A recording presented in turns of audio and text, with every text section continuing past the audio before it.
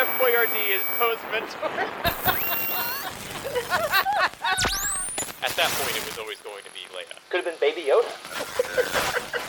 Wow, what a huge oversight. There's just a hole in the Death Star. Like, what the heck? You know, just like board that up or something, you know? Then jumped onto Wikipedia and was like, oh, there it is. I've refused to get on the Wook, as Jared lovingly refers to it. You're listening to the Star Wars Archives, a Youtini.com Patreon-exclusive podcast. Your regular deep dive down the rabbit hole of the Star Wars universe. Discussion, analysis, Easter eggs, and obscure books you've never heard of. And now here are your hosts, Jose and Trevor. Hello there, you have tuned into episode 47 of the Star Wars Archives, the Youtini Network podcast where we take a random Star Wars topic and explain the living bantha poodoo out of it. I'm Jose, aka Joxy, in the Youtiniverse.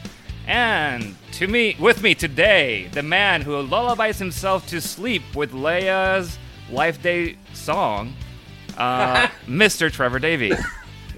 And I'm Trev, keeper of the timeline pages over at Youtini.com. I've spent my entire life consuming Star Wars media, and I've read over 1,000 Star Wars books and comics. So for anyone joining us for the first time, this is a largely unscripted show, where I'm still thinking about the Life Day joke. Once we've decided on each episode's topic, Jose will do whatever research he needs, I will do as little research as possible, and we can talk about anything Star Wars. Legends, canon, books, comics, TV, video games, even miscellaneous newspaper clippings, and hopefully keep you entertained and informed over the next hour. And so today, not only am I joined with this man who loves to sing the Life Day song over and over again, I actually have to I don't do the editing, but Trevor needs to edit himself that song out of every episode. But maybe you can put in the one that I sang, just a little clip of that, because I sang the whole thing like a year ago. I don't remember when it was. Anyways, besides Trevor. Today we are lucky enough to welcome yet another Star Wars writer of the yesteryear onto, and it's Eric. He's not a yesteryear. Anyways, I don't know. That was on the script. Eric Trautmann, who worked on a lot of the old West End Games role-playing books, is here with us today. And Trev, what else do you want to say about Eric? Because I just fumbled that intro entirely. It's okay. I was still in my jade sarcophagus rejuvenating, so I didn't hear it. Welcome to the show, Eric. Thanks for having me, guys. No problem at all. So, as is traditional whenever we have guests on, let's start with the standard question. So, can you tell us about your personal Star Wars journey? How were you first introduced to the saga? What made you fall in love with it? Etc., etc. Let's see. I was about 5 or 6 years old when the world became aware of Star Wars, when the novelization had come out before the film, obviously, and the comics adaptation. And I was always kind of that weird sci-fi kid, and it was there was just something about the visuals, even just those little color photos that were bound into the quote unquote George Lucas Alan D. Foster novelization. It just, as a Star Trek kid, as a comic book kid, and I was a big Flash Gordon fan. Mm-hmm. I loved those comics.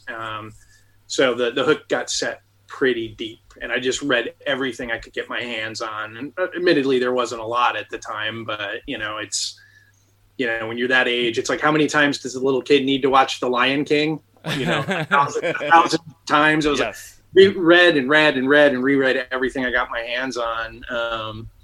The golden age of nobody giving a hoot about spoilers, mm-hmm. right? Because it was, and then when the movie finally,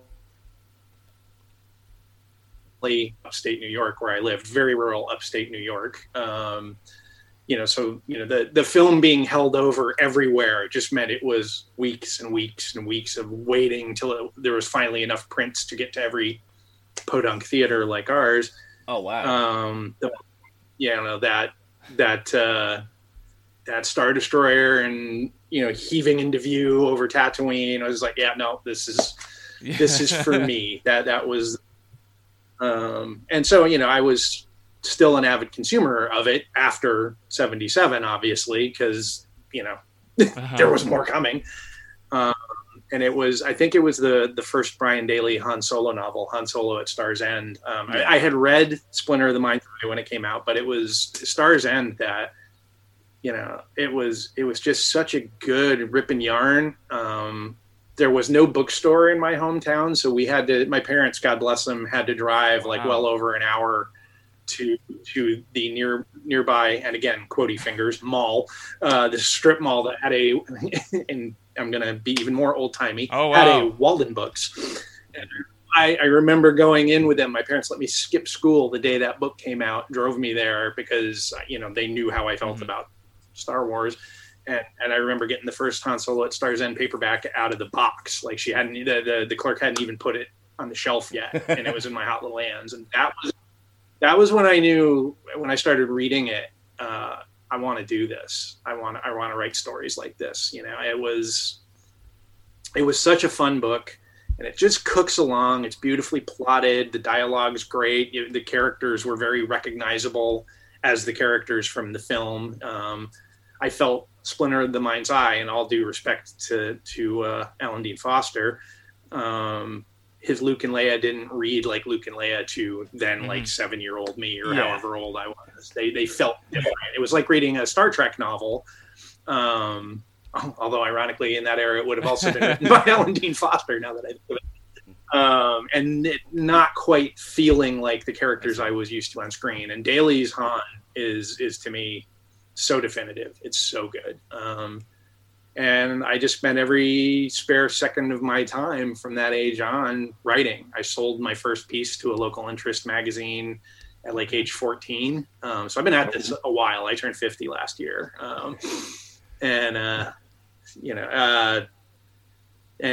Just having a small track record as a writer and taking writing classes in college, and ultimately ended up at West End Games, in part because a friend of mine from high school was the line editor of the Star Wars line. And the rest, as I say, is history. That was sort of my journey into professional Star Wars, was the role-playing game and moving to So that was your first time ever writing Star Wars, or did you write, even just for yourself, any sort of like fanficky type of stuff within the Star Wars universe? Oh my God, yes. Oh my God, yes. Yes. I had written a story when I was maybe 10, and it was probably a good 25,000 words, which, for a 10-year-old is commitment. And it was about the rebels on a mercy mission to a planet that had been infected by a disease, and they had stolen a shipment of the antidote, the cure for the disease, that had to be deployed via torpedo into the atmosphere to spread the cure to this populace. And of course, Darth Vader wants to interrupt that because this planet is leaning towards joining the rebellion. And we come to find out that the disease had been specially engineered by the Empire. And it was actually not a bad plot. It was terrible execution. I mean, it was. But yeah, no, I might still have copies of that. I hand wrote it, and then at one point, I doubt I still have the handwritten ones, but then I typed it after. I borrowed my dad's electric typewriter and typed the whole thing. That's amazing.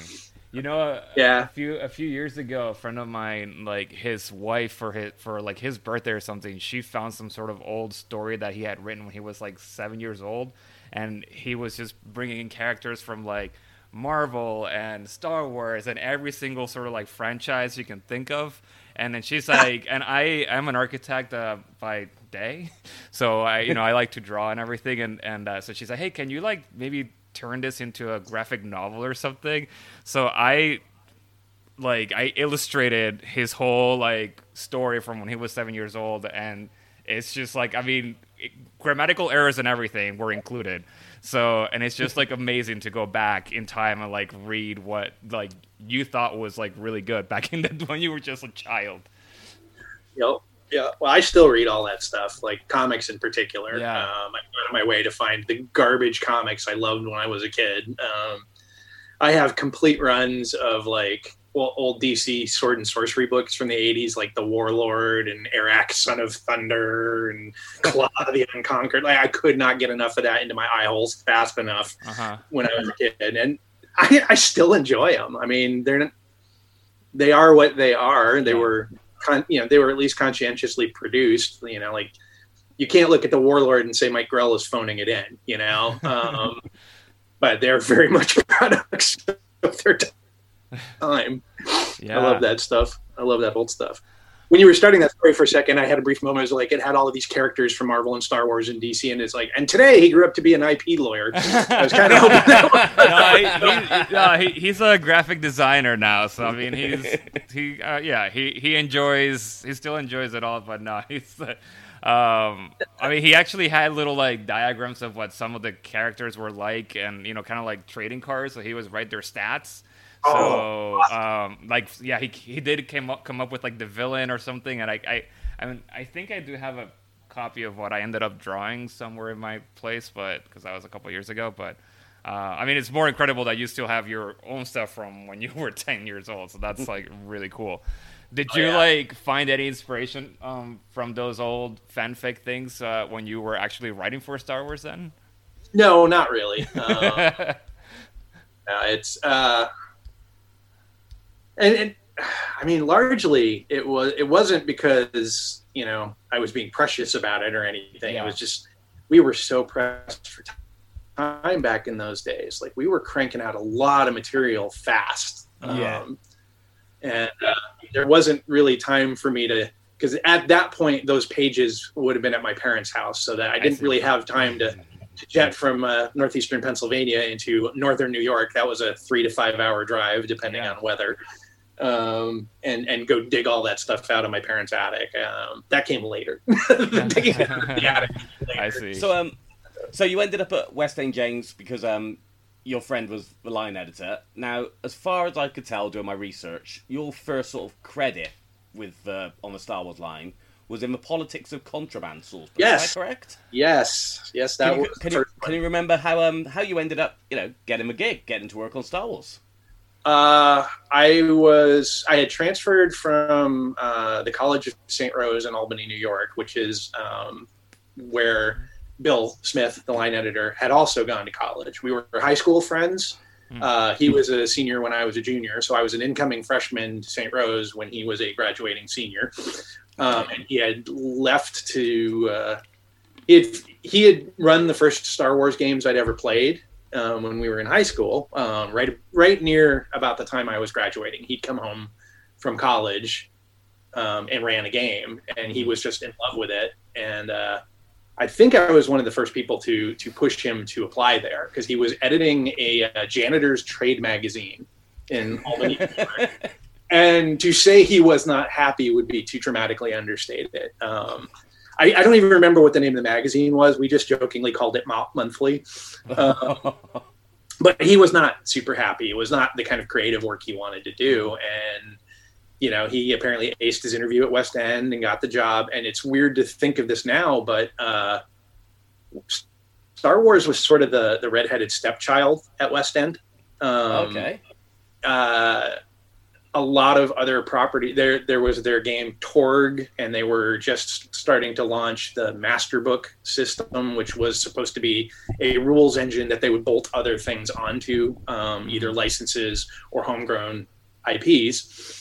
And there was not a lot of love for the Star Wars license within those offices. But it certainly was a successful game. And then after Bill Slavicsek had moved on, and he had considered the line reportedly kind of moribund at that point. It was like, well, we've covered everything in the movie, so what is there left to do? Interesting. And Bill said, I've got some ideas, and proceeded to generate quite a bit of money for the company.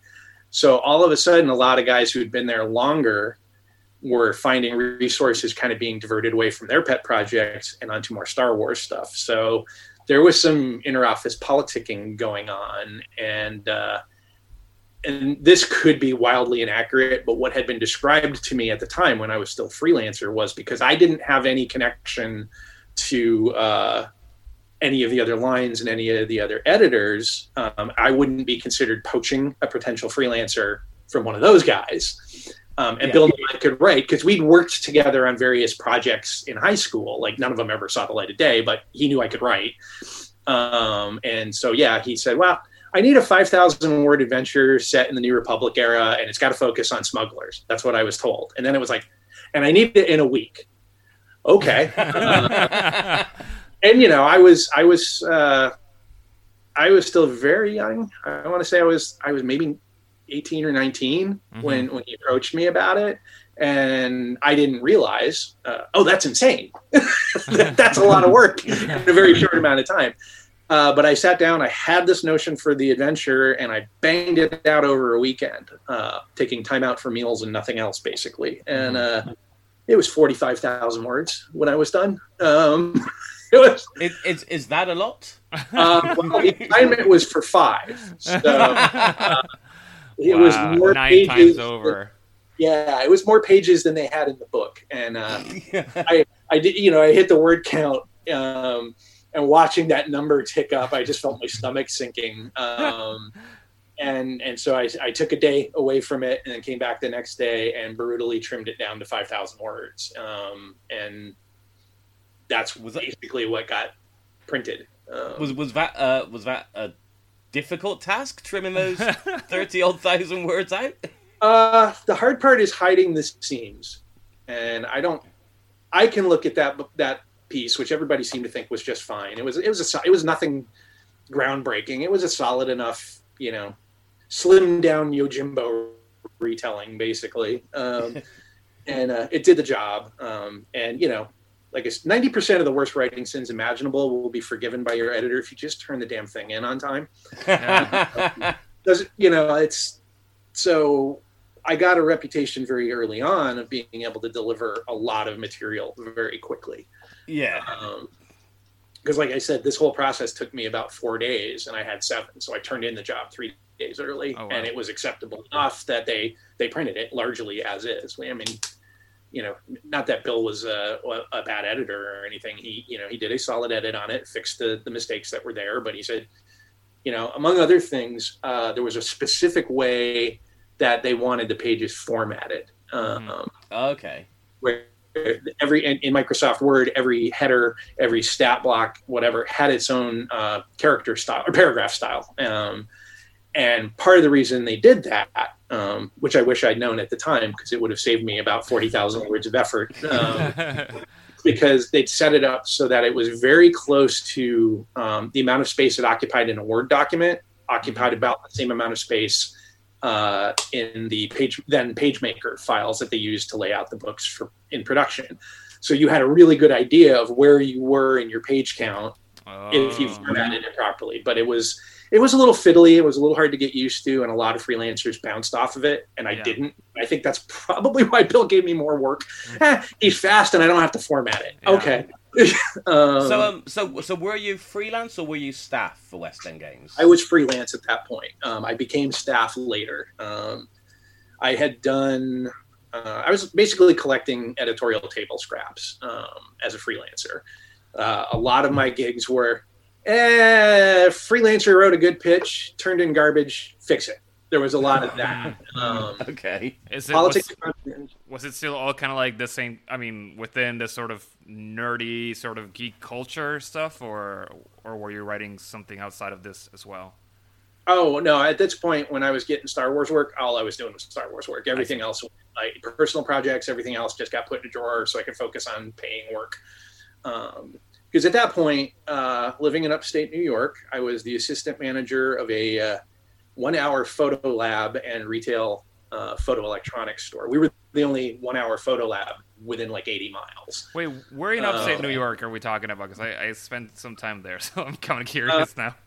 Northern Adirondacks, 20 minutes out of my parents' backyard. You're basically in Quebec. Oh, wow. Okay. So very north. North of Lake Placid. Yes. All right. Canada's Scarf is where I live. It's very rural. It's still very rural and still economically full of hardship. I had a good job at the electronics store. I earned $7,000 a year before taxes. I was supposed to live on that in 1990s money. So yeah, anything that was bringing in income was top priority. So yeah, I went from politics of contraband to providing a chapter in the Star Wars Game Master's Handbook, and after that, it was Fragments from the Rim, the rewrite of Fragments. That was the big break. People really liked that. Yeah, so I want to just dive in quickly to about Fragments of a Rim, because that's Galaxy Guide 9 now. Yep. That one's really notable for me because it introduced Corwin Shelvey. Yep. So you revisited that character for a short story for Galaxy Magazine. Yep. And my God, you did your research, bro. I mean, I've read the Dark Vendetta story years ago. I've got those magazines. But we spoke about Corwin Shelvey on a recent episode because he was introduced back into canon in the Kenobi series. Yep. That was great. So did you create that character? So, sort of. Simon Smith, who is co-author on that book, at the time was a guy somewhere in Britain who had written a proposal that Bill, the line editor, adored. And I read the proposal, and it was great. He did not turn in a manuscript that matched that proposal. Among other things, Bill had been very clear to Simon, do not put references to other IPs in this. Yeah. And it came back loaded with Doctor Who references, Blake 7 references, British sci-fi stuff. Yeah, right? yeah. And Hitchhiker's Guide to the Galaxy. And when Bill called him on it, because it was a lot. It wasn't just like a sly reference here or there. It was like a lot. And apparently Simon's response, and this is secondhand, I don't know how the actual correspondence played it, was, you fix it. So Bill fixed it by hiring me to go through and rewrite it. So I went through the manuscript. There was some stuff that was I thought salvageable, but a lot of the characters had names that didn't sound very Star Warsy. A lot of them had like Scottish and Irish sounding names. I think Corwin Shelvey's last name originally was like MacDougal. That's not going to work. So I made I made a lot of calls like that, and the way it was written was a little oblique. The connection. So so I basically went in and cleaned all that stuff up, and made the relationships between the characters a little clearer, because they were written fairly obliquely, and because it's quite dark as well, isn't it? Some of the storytelling in that book. Yep, some of it. That I did darken up some of it, and I lightened up other parts. And like there was one entire chapter that I cut completely. I mean, I begged Bill, because one of the limitations I had was, well, Lucasfilm has approved this outline, so you can't add a lot of stuff. But I begged him to let me cut this one because it was page after page after page of different kinds of power cells. So basically, it was the Star Wars equivalent of, this is a AA battery, this is an E cell. It was just, and bless his heart, Simon had hand-drawn diagrams of every type of these power cells, and it was just but it was like 21 pages in a 96-page book. I'm like, I think this could just go. Can we deviate from the outline if I just cut out 21 pages of stuff that will, bore the tail off of the reader? No offense, Simon, but it wasn't good. The rest, as they say, is history. I'm sure. So essentially, then Simon Smith came up with the idea of the character. Yeah, but most of the work was you. Frankly, like the rewrite. I mean, the prose itself. Some of his stuff is still there. He wasn't a terrible writer or anything. It was pushing things closer to his own outline. Yeah, making it a little Star Warsy-er and less, fewer McDougals. More like more within the Star Wars universe and less Earth. I did push Tremaine in a very specific direction because he was quite a bit darker. Not that he's a lighthearted character. Oh yeah, not at all. To begin with, but this is going to date me. There used to be an old CBS comedy series, a sitcom, and it was trying to ride the then burgeoning popularity of Dungeons and Dragons. It was called Wizards and Warriors, and it had Jeff Conaway as the fantasy hero, and Julia Duffy as kind of the ditzy princess, and Duncan Regehr plays Dirk Blackpool, the villain. And the show is extremely campy, but I took a lot of the arrogance and sardonicism of that character and sort of bolted him onto Tremaine, and that seemed to work. Because it's definitely, I think it's Tremaine that kind of lived a longer life within Star Wars storytelling. I know he showed up in a few later stories and online web comics and stuff like that. So was that the same sort of thing? So the bones of it was there from Simon Smith, and you just, like you said, just enhanced it and tinkered it? Yeah. I think that's a good way of putting it, is polishing it. Because the core concept was there. But like I said, my recollection is that he was a lot darker, a lot more violent. And so like you can imagine my joy when Star Wars Rebels happened. And basically the Grand Inquisitor is Tremaine in alien skin, right? Like, I'm amused by how much of Galaxy Guide 9 still shows up in the franchise. I'm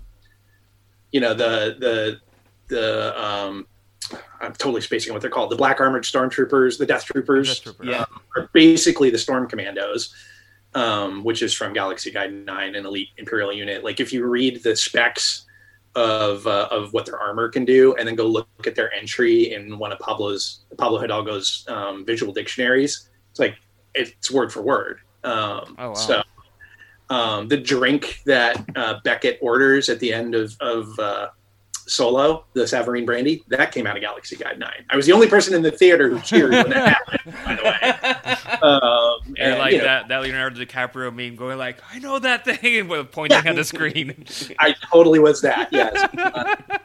And Corwin Shelvey showing up. Like, a few years ago, I was in San Francisco with my wife for her birthday. And I realized I haven't seen Pablo since like a Gen Con back in the 90s.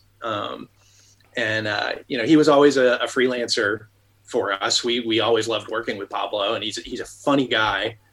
And I was like, I'll reach out and see if he wants to grab a cup of coffee. So I get a hold of him. He's like, well, I can't do it today, but it's Friends and Family Day here at Lucasfilm. You and Gab want to come? Well, let me think about that for a second. Yes. And as he's walking around, he's introducing me to people, and almost all of them were like, wait, you're the Eric Trautmann who wrote Galaxy Guide 9? Like, they still have it sitting on their shelves, and that blows my mind. Oh, wow. It's like, yeah, but you work on the movies and stuff, so I should be fanboy. Well, I mean, but it's especially in nowadays, I know since Trevor and I started doing this podcast, when it was right with the first season of Mando. What? No. Yeah, or a second. I don't know, the second season. But it was just sort of when we were going into it, and everything that they're bringing back from Legends and the source books and stuff. Every time Trevor and I talk about it, it's just and then there's this source book from West End Games, and then that comes from this other thing. So I mean, I think the movies are a thing, but the true hardcore fans know all your work and know all this work from all these source books, and I think that there's just so much to mine from those. Yeah, I'm pleased to see that stuff resurfacing from time to time. It's just, and it's weird. I get asked a lot if that bothers me, because I don't typically get credit for that stuff. I certainly am not paid. Yeah. And I really don't. It was such a labor of love for me. At the time, I mean, it's hard to overstate how weird the West End Games experience was when you were in it. Okay. And it's very challenging until I moved on to bigger and quote better things. But West End was the only place where the more success I racked up, the more autonomy and authority I had to chart my own course. Completely opposite experience, like at say Microsoft, where and there's an extremely long story about how, for example, the Halo novels happened, and it was largely out of my office. That I literally took a game hostage, a launch title for the Xbox hostage, in order to get those novels done. And they were supposed to sell 35,000 copies and make maybe $100,000. And I've lost track of how many millions of copies they've sold and how much money they've made. And I've heard really good things about them as well. Part of it was hiring the right writer. Eric Nyland is a fantastic novelist, and he understood the job. And that first novel, it's got its warts, but we weren't allowed to see the game as it was being made. We had to write a prequel, setting up events in the game because Bungie didn't want stuff spoiled. And we had 7 weeks to go from blank page to it's in stores and on shelves. 7 weeks is not long enough to write a novel. And Eric is good. He's good, and he was fast, and we worked well together, and it made a ton of dough. And my reward for that was to have, in my 12-person group, more management added over me. It was a 12-person group with 9 managers. It was awful. I had some good managers, don't get me wrong, who I had a few managers who were like, if we just stay out of Eric's way, he goes and makes money. If we get in his way, he goes and makes trouble. So that was sort of my saving grace there. But yeah, no, West End was the opposite. The owner was Scott Palter, who passed away a few years ago. Liked to meddle with stuff just for the sake of meddling with stuff. But the more the line grew, particularly under my watch, I was allowed to tell him no. I was allowed to say, that's crazy. We're not going to blow up the schedule, you lunatic. He would take that in the spirit intended. If other people had tried that, there would have been consequences. But he liked me and trusted me enough to just let me do what I needed to do. I think part of it was because I was the first one to admit it if I screwed something up. There's one specific book from near the end of our time there that I would gleefully track down and burn every copy in existence. Now you have to tell me which one. It's not the fault of anyone who made the book beyond me. It was an anthology book that had a lot of writers and a lot of art was necessary for it. It was called Stock Ships. And it was just a bunch of freighters. But the way that book got bounced around the schedule, and I should have anticipated this, meant that the art department did not have time to really do the diagrams and schematics of each ship justice. The quality level of that is highly variable, and it's just down to, well, that artist had a whole 4 hours to work on that. You know, nobody was phoning anything in, but there was a certain amount of part of the design was supposed to be that if you photocopied these, again, this is old school, right? If you photocopied these maps out of the book at a specific magnification, they would be in 25 millimeter scale for miniatures wargaming. And I'm bad at math, so all of those numbers, none of those maps blow up properly. And that's just me. That was me managing the line at that point, and I screwed that one up. I did not allow enough time for it. Part of the problem was I had nothing else to put in its place, and if we missed a date on a book, paychecks might not come out this week. West End was a small company where a lot of our money was being funneled to a sister company, so our resources constantly dwindled. How often were the books coming out at the time? I think it was at least 2 96-page books a month at that point. Wow. And often, bare minimum, they were at least 96 pages for the most part. Once in a while, we'd get away with a 64-pager. But because of the nature of the material, I always pushed for a little bit more. So we did a lot of, the Galaxy Guides were typically 96 pages, but something like Pirates and Privateers or the Spec Force Manual were 128. Source books were generally 144. So it was, and all that in addition to the writing, which was not inconsiderable. You had to do the illustrations. You had to get, and that takes time, and you had to do all the schematics and diagrams. And then there's just basic page layout. So it's, basically every one of those books in a sane universe, we should have been given at least 8 weeks on. We typically had 3, because you also had to factor in approvals time from Lucasfilm, right? Which could happen very quickly, or it could take a while. So how far ahead were you working on this, like with that schedule though? Like how many months in advance were you like knowing that this was going to happen? Ideally, we should have been working 6 months ahead. Yeah, because I know, that from what I know, that's typically how it is with like magazines and things like that, right? But like I said, ideally it should have been, 6 months ahead. In practice, it was there is no future, there is no tomorrow, there's only the endless now. Yeah. It just felt like a conveyor belt. It was Lucy and Ethel with the chocolates. We were just frantically trying to just put everything in your mouth. Yeah. Well, like I said, there was a real chance we wouldn't have enough cash flow coming in if we missed a date, that people wouldn't get paid. And, I'm a 20-something-year-old kid at that point, and I feel that responsibility, not just, to my employer, but it's like everybody who works with me. And we're all in these, we're all in the boat frantically bailing water out of it.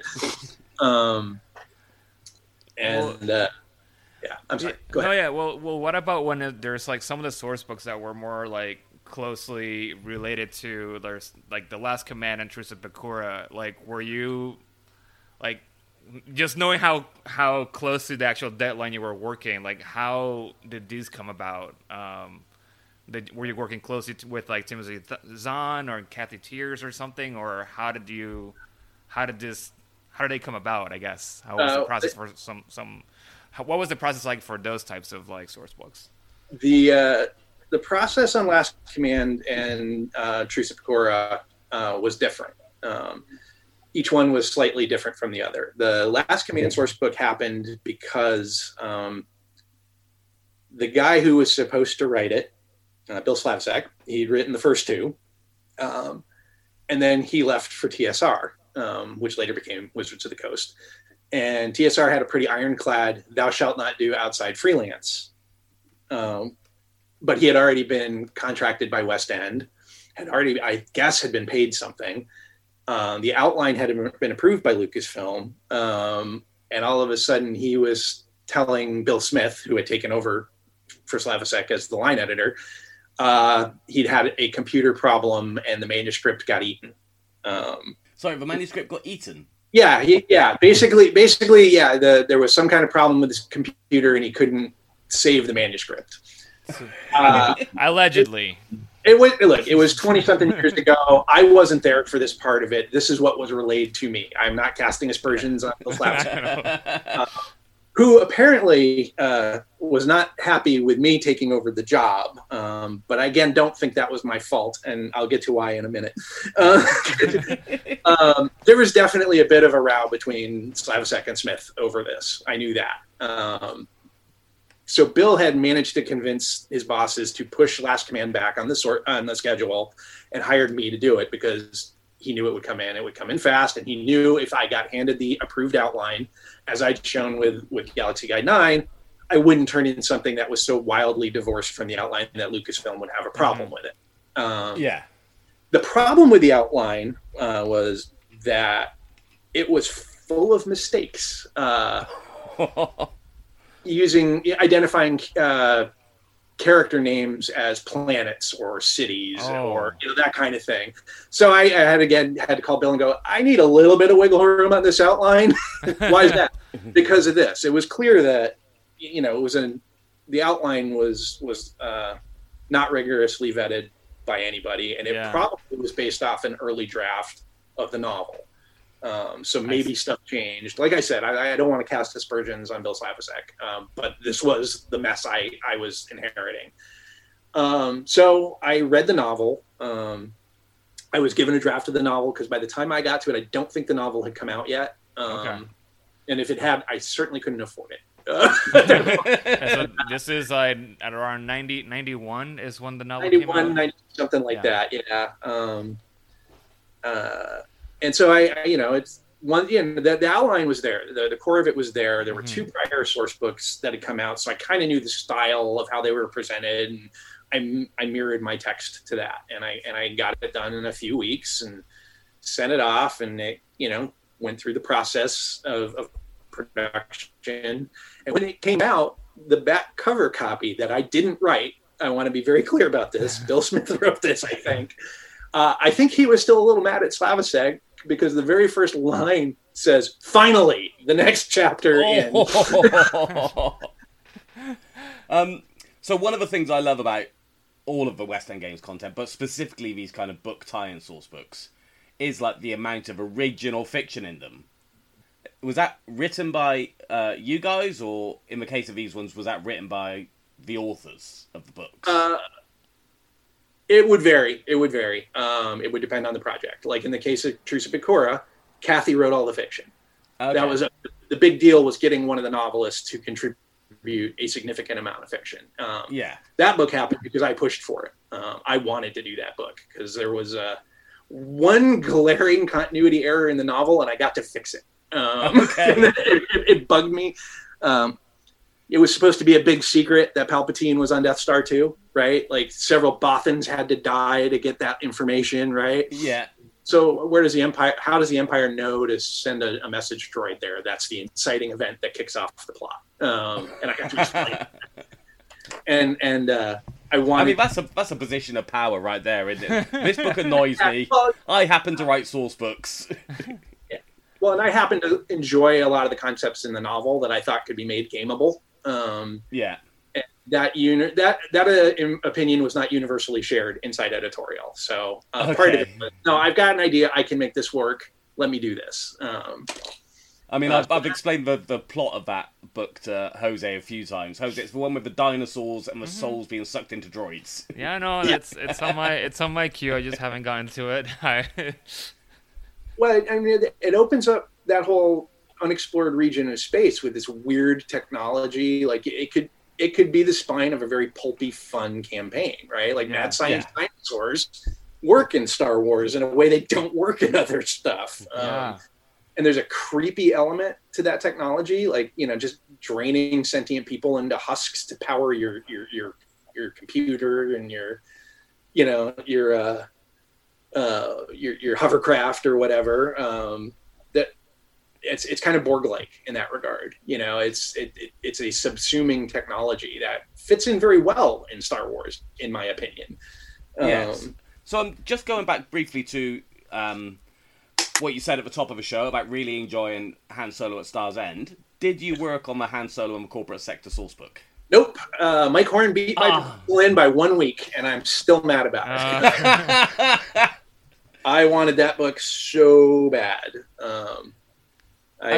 He did a good job. He did do a good job. He did a fine job. I'm still torqued. That should have been my book. So towards the end of the sort of source books, am I correct in saying that you played a pretty large part in the making of the Dark Strider campaign? Because that one seems to have been a particularly ambitious phase of your output. Oh God, it was too ambitious. Yeah. So if you go back, I remember Bill Smith had gotten a hold of me. I was still freelancing, and still living in upstate New York and still miserable. And he got a hold of me and said, "We're planning this thing." And he kind of laid the rough outline out of what they were talking about doing to do their very first Star Wars box set. It was a big deal. It involved a lot of. We were spending a lot more on the physical production of the book than we ever of the box set than we ever did on the books. It was an expensive box set to make. Yeah. And so they were hedging their bets. They got Tim Zahn involved as part of it, but they were having trouble figuring out what the big bad was going to be in this hitherto unexplored section of space. And I pointed them at the thing I'd written for the Game Master Handbook, the the second piece I'd ever written involved Yeah. artifacts, how to generate artifacts. And we ended up having to change the name because of this ancient alien race that was producing these artifacts in my examples in the Game Master Handbook. But I was like, look, it's basically a race of creatures that make force-using tools, that make machines that the Force can access the Force. And Lucasfilm already approved it, so you got that going for you. So basically, that was where all of the tech and weird stuff came from, with all the seeds laid in the Game Master Handbook like 3 years before or whatever it was. And then when I got hired on as an editor on staff, well, technically I was part-time editor and part-time sales rep. They couldn't justify bringing me on as a full-time editor, so I had to split my time arguing with Walden Books reps about why they should buy our books. And I was sort of put in charge of where the line was going to go. Bill had edited the box set, and Paul Sudlow had edited the first adventure collection. And then I was supposed to take it home. And it was originally supposed to be like 10 books. Wow. And yeah, that's ambitious. Yeah, and my first command decision on that is like, so we're doing 2 more and we're wrapping this up. I wanted to tell a tighter story. And we had run into a problem early on. Well, one of my first problems with it was Bill had given me marching orders in my adventure to introduce some characters as recurring foils. Okay. And then Paul Sudlow had edited those adventures, and he went, "This character's introduced and kind of disappears." So he just deleted them. So my Jaws or my Odd Job that I was going to use in future supplements, I had to reintroduce later. But it's that's the kind of loosey-goosey stuff that happens when your entire production model is, hey, my uncle's got a barn, let's put the show on right here. Yeah. Well, you've had so many different kinds of projects, it sounds like, right? Some with more related to the books or fixing other people's things. Is there any particular project or book or whatever that you consider either your favorite or that what just really stands out of the rest for you, either because it was, you regret it entirely, no. or I don't know, it was way too much fun? I have 3. Okay. And they were all written by the same guy, Tim O'Brien, who is a friend of mine and actually lives about 10 minutes from where I sit currently, out here in Western Washington. Oh. One of my oldest friends. He had, particularly on the Darkstrider stuff, he became my go-to guy because he was fast, he was reliable, he got the assignment in a way that I could just kind of thumbnail it for him, and I didn't have to worry that I was going to get in stuff that didn't work. And my promise to him, because Darkstrider's Endgame, the final thing, it's a big adventure. Mm-hmm. You've got warring factions having a space battle and a ground battle. It was our Return of the Jedi, basically. If you look at that, it's Return of the Jedi's ending. And that required a lot of setup. And while you're at it, come up with an alternate mechanic for the Force. And, it was a big job. And he did not have a lot of time to do it. And I didn't have a lot of budget left to throw at it. So I promised him he'd get a pay bump on his next project and write me your dream pitch, and if I can make it work, I will guarantee you get to do it. And that became Pirates and Privateers, which I think is a stunning supplement. I think he did a great job on it, and it did the same thing that Galaxy Guide 6 did. It opened up an entirely new style of play, right? Galaxy Guide 6 was the first of the Tramp Freighters book, was the first one that was it's not the Rebellion versus the Empire. You're just a Joe trying to make your way through this crazy mixed up galaxy. Well, now you've got Pirates and Privateers. You got a space pirate campaign or a rebel privateer campaign. That book is so full of ideas and fun stuff to use in your game, and it's well written, and And I think that one's chock full of fiction as well, if I remember it rightly. Yeah. I know there's a couple that stand out as having more than usual, and I'm sure that's one of them.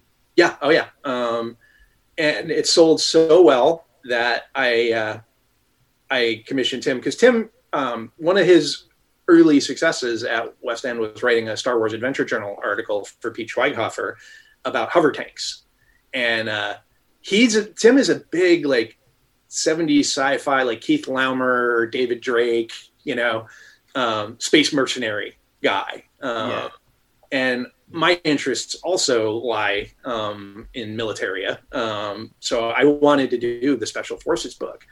And he wanted to do it, so I hired him to do that as a reward for doing such a good job on Pirates and Privateers. And I think that book is great. I had a little bit more to do with that one, outlining. And, like, I came up with a martial arts system that's introduced in it. I think Tim's big innovation in that one is presenting basic infantry, and of course the rebels' elite troops are the ones who basically know basic infantry. Yeah, so up to that, rebels' elite soldiers, the rebellion's elite soldiers, their doctrine is run down the hallway screaming like a nut, firing your blaster. So introducing basic squad tactics made them elite, which I thought was a fun inside joke. And then the other favorite I have is the sequel to Pirates and Privateers, the Far Orbit Project, which it's a long adventure, basically where you are the crew of the very first Rebel privateer, the Far Orbit. And I've actually played in that one.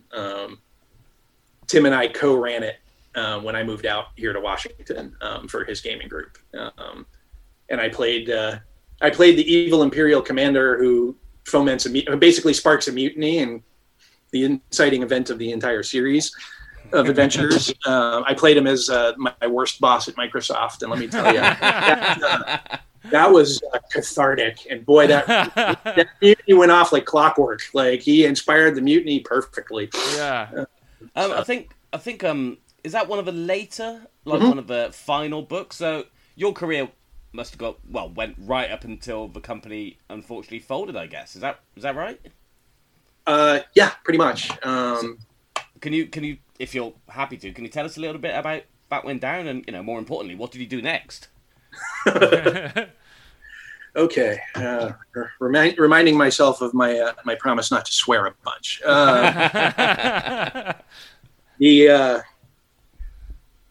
We weren't fired. We were brought in for an all hands meeting where Scott Poulter, the owner and publisher, told us, well, I can't guarantee I can pay you, but I'm not going to stop you from coming in and working. So most of us quit. And we had found out in that meeting that he had stopped paying Lucasfilm. He had stopped paying our printer. And we no longer had budget to pay freelancers. There was a period there where we kind of knew that was coming, so I had stopped hiring freelancers to do stuff. Tim and I were writing a lot of stuff at that point, because at that point Tim had gone from being a freelancer to moving into the company full time as a sales guy. So he was helpful. He was at least drawing salary. And I had just gotten married to my now ex-wife, my first wife, and she worked there as well. And so I was dead broke. 2 weeks after our wedding, we paid off the wedding and had no money and no more money coming in. So I was taking whatever temp job I could, as was Jen. And we couldn't seem to get temp jobs at the same time. So we were just hand to mouth. Like, I'd have a 2-week temp job. It would end. We'd go a couple days. I'd watch the coffers dwindle. And then, like, when we were down to a couple bucks in the account, she'd get a job. And we'd coast for another few weeks. And that went on for almost a year. At this point, Tim had moved back to Washington, Washington State, where his family was. And at one point, Jordan Weissman, the co-founder of FASA, had started at Microsoft, and he brought Tim in for an interview, and Tim said, I could do this job, but the guy you really want is Eric. And so Jordan called me, and I lied my ass off about what I knew and knew how to do, and got hired, and then quickly learned the job. And then I was at Microsoft for almost 10 years, and worked on stuff like the Crimson Skies PC game, a little bit on MechWarrior 3, Halo. Halo was the big one. Perfect Dark Zero was another one. And then when I left there and I went to full-time freelance, largely in comics. I wrote for DC from 2006, 2007 till about 2014, I think. Okay. And then did a ton of work for Dynamite Entertainment shortly after that. And at one point, I was carrying 4 monthly books, I think, at the same time. And that's too many. And so I downshifted and took a break from writing, except for the odd short project here and there.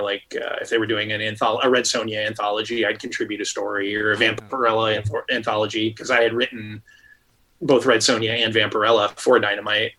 Whenever they did a small anthology, I'd do a 10-pager, and moved over to more traditional graphic design stuff, designing logos, laying out the letter column on a bunch of books, and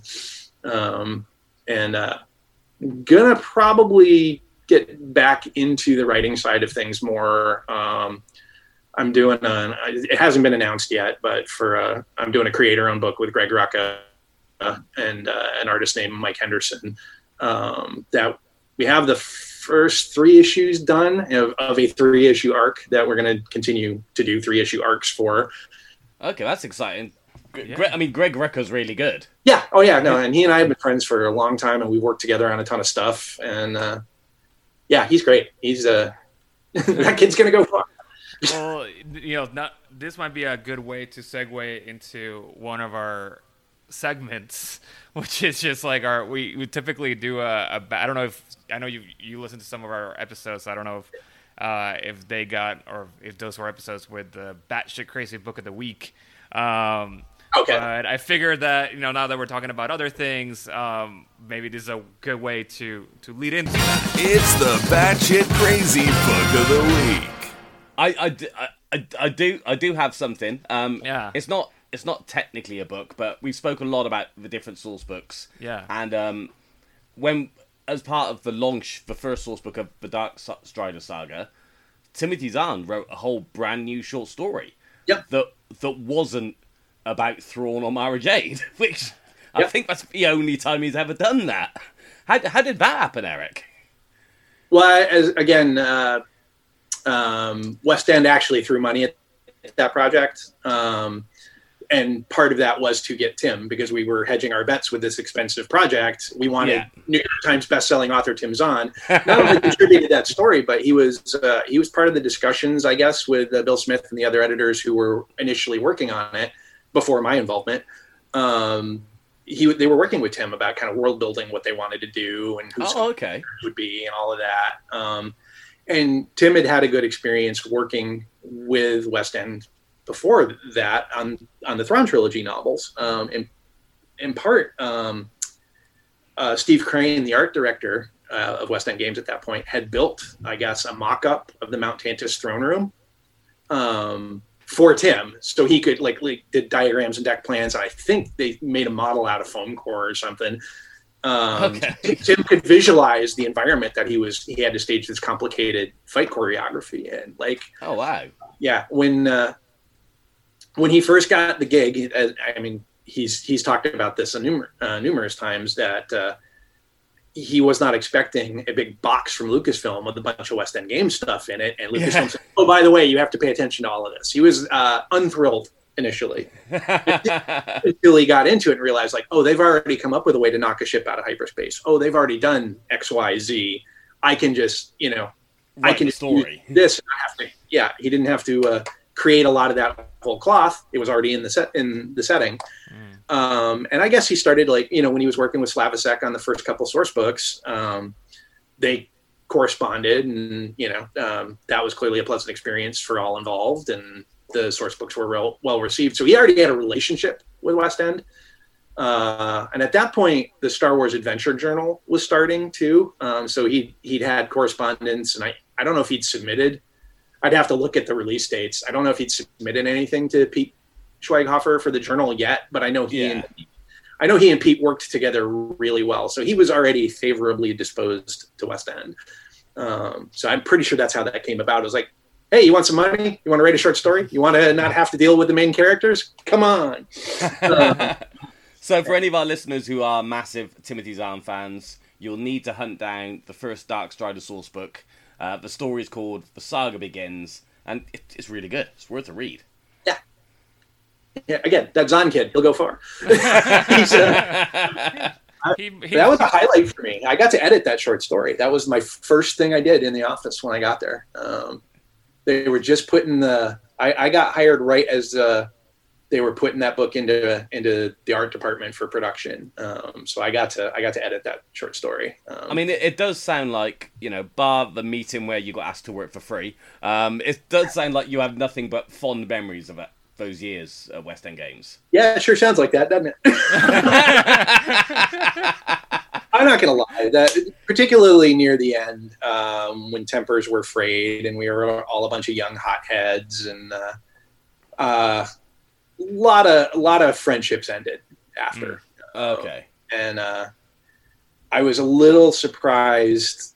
A few years ago, I started working with an old friend of mine who has a small publishing company, and we put together a bunch of Star Wars D6 compatible epic space fantasy adventures that are not at all Star Wars. Please don't sue us. And I got a ton of those guys that I worked with back then to write them. Bill Smith did one, Pete Schweighofer did one, Tim O'Brien did one. Like, it was a whole bunch of us. Drew Campbell, Wayne Humphrey, Mike Kogi. And these are all guys I loved working with back in the day. And like I said, some of us, I was really surprised. Bill Smith and I had a huge falling out. And had not spoken really beyond the odd internet, hey, how you been? For like literally decades. But it felt weird to do a book like this where we were kind of celebrating what we'd done and not invite him to participate. And I was really pleasantly surprised that he did not just agree, he agreed immediately and enthusiastically. And we had a great time on it. We had a blast working on that book. And we laid it out so it looks like an old West End Games book. And the illustrator that we worked with on that one drew in the style of one of our favorite West End Games regular freelancers, a guy named Mike Velarde, who I've reached out to over the years so many times for like comic work and role-playing game stuff. And he just never returned. Not a lot of freelancers got their final checks, but it's a shame. It is a shame. Well, for any company, I guess, especially creative, when things end, on a sour note. Yeah. I don't know how to put this. One of the skills I tend to bring to a creative environment is building a good team, building the right team to throw at a problem. And the sad part about it is, I imagine it's a lot like this in Hollywood. Like when a movie's done, you've built your team, the movie's done, then everybody leaves. In my case, it's always been, hey, I've built a really solid unit and we're firing on all cylinders and we're doing great work. Okay, the company folded. Crap. It happened at West End, obviously. Similar problem at Microsoft. The company didn't fold, but our group got reprioritized, and the creative element of it was excised. I built a great team at Microsoft, and I still love those guys. And there's a few of them I still talk to almost daily. And it's been, I left the company in 2006. It's that's the hard part for me is, you build this thing that you love, and creative existence is so precarious it can just go away at any time. And that's really hard for me. And one of the reasons why I went back to being a more traditional freelancer is I'm tired of watching the thing I love murdered in front of me. I'm tired of that. So, I mean, but at least with the West End game stuff, you know that the fans are still appreciating that. It's turning up in the shows. Like people like me, I still go back and read some of that stuff. Like I'm not a role playing gamer at all, but I'm always obsessed by the West End games content just for the amount of pure fiction, and there's a real legacy I think that's been left behind with that work. I think so too, and I think that's one of, like I had mentioned earlier, that I'm not at all upset or embittered or anything by when that material shows up in a movie or TV show or cartoon or whatever. I don't know why. I'd had a miserable enough experience with DC Comics that like when that stuff occasionally shows up, the work that I've done occasionally shows up in like one of the WB shows or something, and I'm furious. It drives me so crazy. But there was something about the West End material that at the time we were all of us, there was not an editor at West End who was not killing themselves to do good work, despite the terrible hours and the lazy deadlines and the ridiculously low pay, because we knew we were doing something interesting and special. It was creatively rewarding in a way that I can't imagine myself doing it now. It's like I watched it happen to somebody else. No, I was curious. Is there a different kind of feeling? Because because you've worked on different kinds of mediums, right? So when you're working for DC, you're more directly working with the comic books themselves.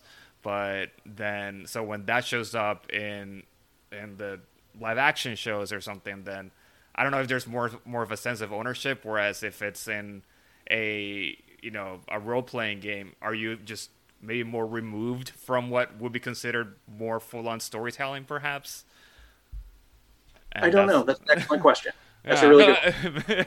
I'm just I as you were saying all this, I was trying to figure out the mechanics of why one would feel one way when you see that with from you seeing the DC things happen, but then for the Star Wars stuff, you're just I don't know if it's just more it's a game, therefore you're already playing in that sandbox, and maybe that is the gratifying aspect of it. So when you see it there, it's like, oh yeah, I played with that. Whereas with the comic book, it's like I created that content. It's not a game or something. I don't know. Yeah, no, that might be part of it. I've never really unpacked it like that. Mm-hmm. The idea that I in the game side of things, you're making stuff explicitly for other people to use. Exactly. And part of it though is like I said, I had a miserable time with DC. They still haven't paid me for the first thing. They still have not fully paid me for the first thing I wrote for them in 2006. And every time I brought it up, the person I'm talking to looks at me like a dog that's been shown a card trick. It's just it's inconceivable to them that they still owe me $1,100 for Checkmate 17. And my last experience with a DC editor was miserable. I got hired to do a project. They decided they didn't want me to do the project, but it was too hard to tell me that. So I continued to do work on the project that oh my God. Finally had to throw a hissy fit to get them to acknowledge hey, you have to fire me. Yeah. Wow. I did an emergency cover treatment for an issue of Wonder Woman. It was, we need this immediately. And I charged them $200 for basically a cover. And then I had to scream at them for 6 months to give me my money. It's like, oh, wow. Yeah. It's like, really? Warner Brothers? West End, I knew the state of our finances, right? We were one step away from sitting on a corner with a tin cup begging for alms. Warner Brothers, not that. Warner Brothers, $200, that's like 1/1,000,000th of your paperclip budget, Yeah. So I think part of that for me is just look, I knew the deal with Lucasfilm, then later Disney. When I signed the check, I am signing away the rights. I know that. Like, I have no ownership of that whatsoever, morally, legally, ethically. I knew that I was making this stuff for someone else. Yeah. And that's fine. And that's the same with the comics. But the difference was we agreed on an amount of payment, and West End, often late, but regularly paid me. Warner Brothers, I have to fight with. And that, I think it's just that is the bridge too far for me. Yeah. Like, the utter lack of respect for the creatives is just too much. And I was never disrespected by West End Games. Well, then speaking of this, I mean, I was stiffed for a ton of dough. Don't get me wrong. Well, so moving on, is there anything you'd like to plug besides, that, or how can people that are listening to us support all the work that you've been doing, and perhaps even is it the Star System? That's what you were talking about, right? Where you brought the whole team back together.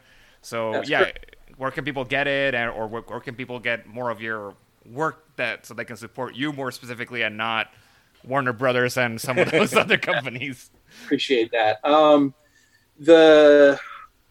The Star System book is called Every Star a Destination. It is a collection of smuggler and free trader themed D6 system adventures. It can be found on Drive-Thru RPG. You can get a print-on-demand copy of it from them or Amazon. Okay. And I don't know if you guys do show notes. I didn't look that deeply, but if you do, I can send you the links after. Yeah, that'd be great. And yeah, we would appreciate that. And in terms of like my comics work, like I said, I'm mostly doing graphic design stuff these days. And the series I work on are basically Rucka books. I do the design and layout stuff for the Old Guard and Black Magic. I'm really proud of the hardcover I put together for that one. It is an extremely attractive hardcover that is surprisingly affordable given all the bennies that I managed to get into it. Yeah. And Lazarus, now Lazarus Risen. These are all kind of my regular ones. And like I said, in 2023, there will be an announcement of the thing Greg, Mike, and I are doing. And the short version of it is it's pulpy military space opera, and sort of our love letter to heavy metal. That sounds fantastic. About an all-female squad of ass-kicking space marines 14,000 years in the future fighting monstrous, hideous bugs on a hostile alien planet where the air is methane and it rains molten glass. I'll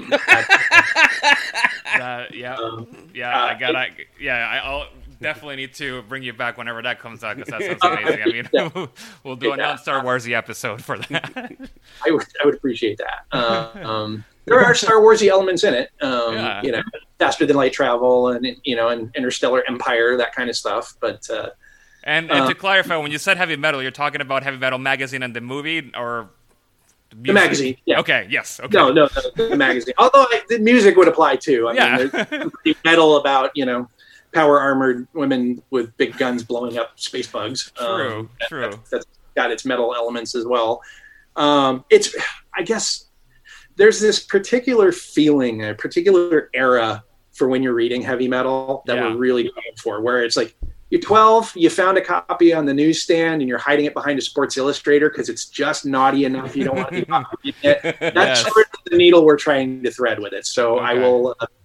I will warn that it's got more filthy language and filthy jokes in it than I've ever put in anything. A little more adult content there, but if you know heavy metal, you should have an idea of what to expect then. But it's not like, these aren't like bikini battle armor things, right? Like it's functional armor. It's still a Greg Rucka book in that regard, right? It's empowered female characters. It's not just titillation. Basically, if this were 4 dudes, nobody would blink an eye. I think the thing that's going to shock people is, no, they're just written as uber competent and uber confident and literally the best at what they do. And we're pretty proud of that. And Mike just killed it. Like, those 3 issues look so good. They're so good. That's exciting. Yeah, that'll be next year. I really don't have a lot to plug. I don't have a lot to plug right now. Well, where can people find you on Twitter or Instagrams and stuff so that they can like make sure to know when these things come out? And So online, it's at Mercury Eric, MERCURYERIC on Twitter. That's mostly where I'm sweary and ranty about politics. And it exists largely as the pressure release valve, so the dark thoughts don't chew their way out of my skull. I can relate. We all need that. I'm much. I am much less sweary and awful on my own website. Making sure I get the right web address for it. So, erictrautmann.us, right? Yep. Trautmann, Two N's. Yep. Yeah. Don't be DC Comics. And I have a pro page on Facebook, which is just basically new product announcements and stuff. I don't. I basically dumped all my other social media. I killed my Tumblr and my Instagram ages ago because they were useless for any kind of engagement. So, yeah. Well, all right. Well, I think that's pretty much it. Trevor, do you have anything else you want to talk about, or? No. I mean, we've kind of gone over the hour again. I don't know why we say an hour at the beginning of a show. We're rubbish at sticking to that hour. I just want to say a massive thank you to you, Eric, for coming on. Being so open and frank and reminiscing. I genuinely love everything that ever came out of West End Games, and they're responsible for so much of what Star Wars literature is. It's in the bare bones of it. It is the foundation, and thank you so much. It was largely my pleasure. I thanks for having me on, guys. I always love talking about the good old days. So this has been fun. Thanks. Yeah, no, thank you. Thank you, Trevor, for making this happen and sharing all your knowledge of the West End Games as well, so that you can, since I know that you love them, so it's been great having you here. And thank you to our Patreon members for supporting us and making shows like this possible. If you haven't done it yet, please make sure to join our Discord. Go to utini.com/Discord and click the Join Now button if you're not there yet, so that where we can just share links and of everything that Eric has talked about today. We'll also make sure to add those to our show notes. So if you're just listening to us, you can also just go back to the little description of the episode and scroll down a little bit, and there should be links in there where you can click and get your copy of what is it? Star System, Every Star, a Destination. Yes. Oh, I should add. Yes, go for it. I do not have a release date for it yet because I am slow and I am dealing with some minor medical issues with my hands, which have slowed me down tremendously. But there is a manuscript I'm currently working on for the next of those adventure collections, which will be space crime. It's going to be the gamblers and rogues and bounty hunters and the shady side of space opera. Yeah. And obviously this is in no way related to Star Wars. No, so, not at all. You can do whatever you want with your headcanon, but this is not Star Wars. That's actually part of the design mandate when I put these together. Because like I said, I'm still friends with Pablo, who literally works on this stuff. It's like, we can never do anything that will make somebody in a Disney suit walk by his office and go, "What are your idiot friends doing?" Hyper concerned about that. So there will be no Jedi, there will be no Force, there will be no Stormtroopers, but should be easy enough to drop into your ongoing campaign if you're still playing. So fantastic. All right. Well, thank you again, Eric. Thank you, Trev. And with that, I can now say radio out.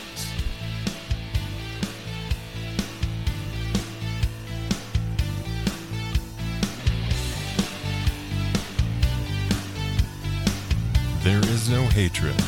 There is joy. There is no division. There is union. There is no apathy. There is passion. There is no gatekeeping. There is community. This is the Utini Star Wars Fan Code. Embrace it, live by it, and above all, trust in the living force. That's all for this week. Join our community and surround yourself with like-minded fans by visiting us online at utini.com. Until next time, may the Force be with you.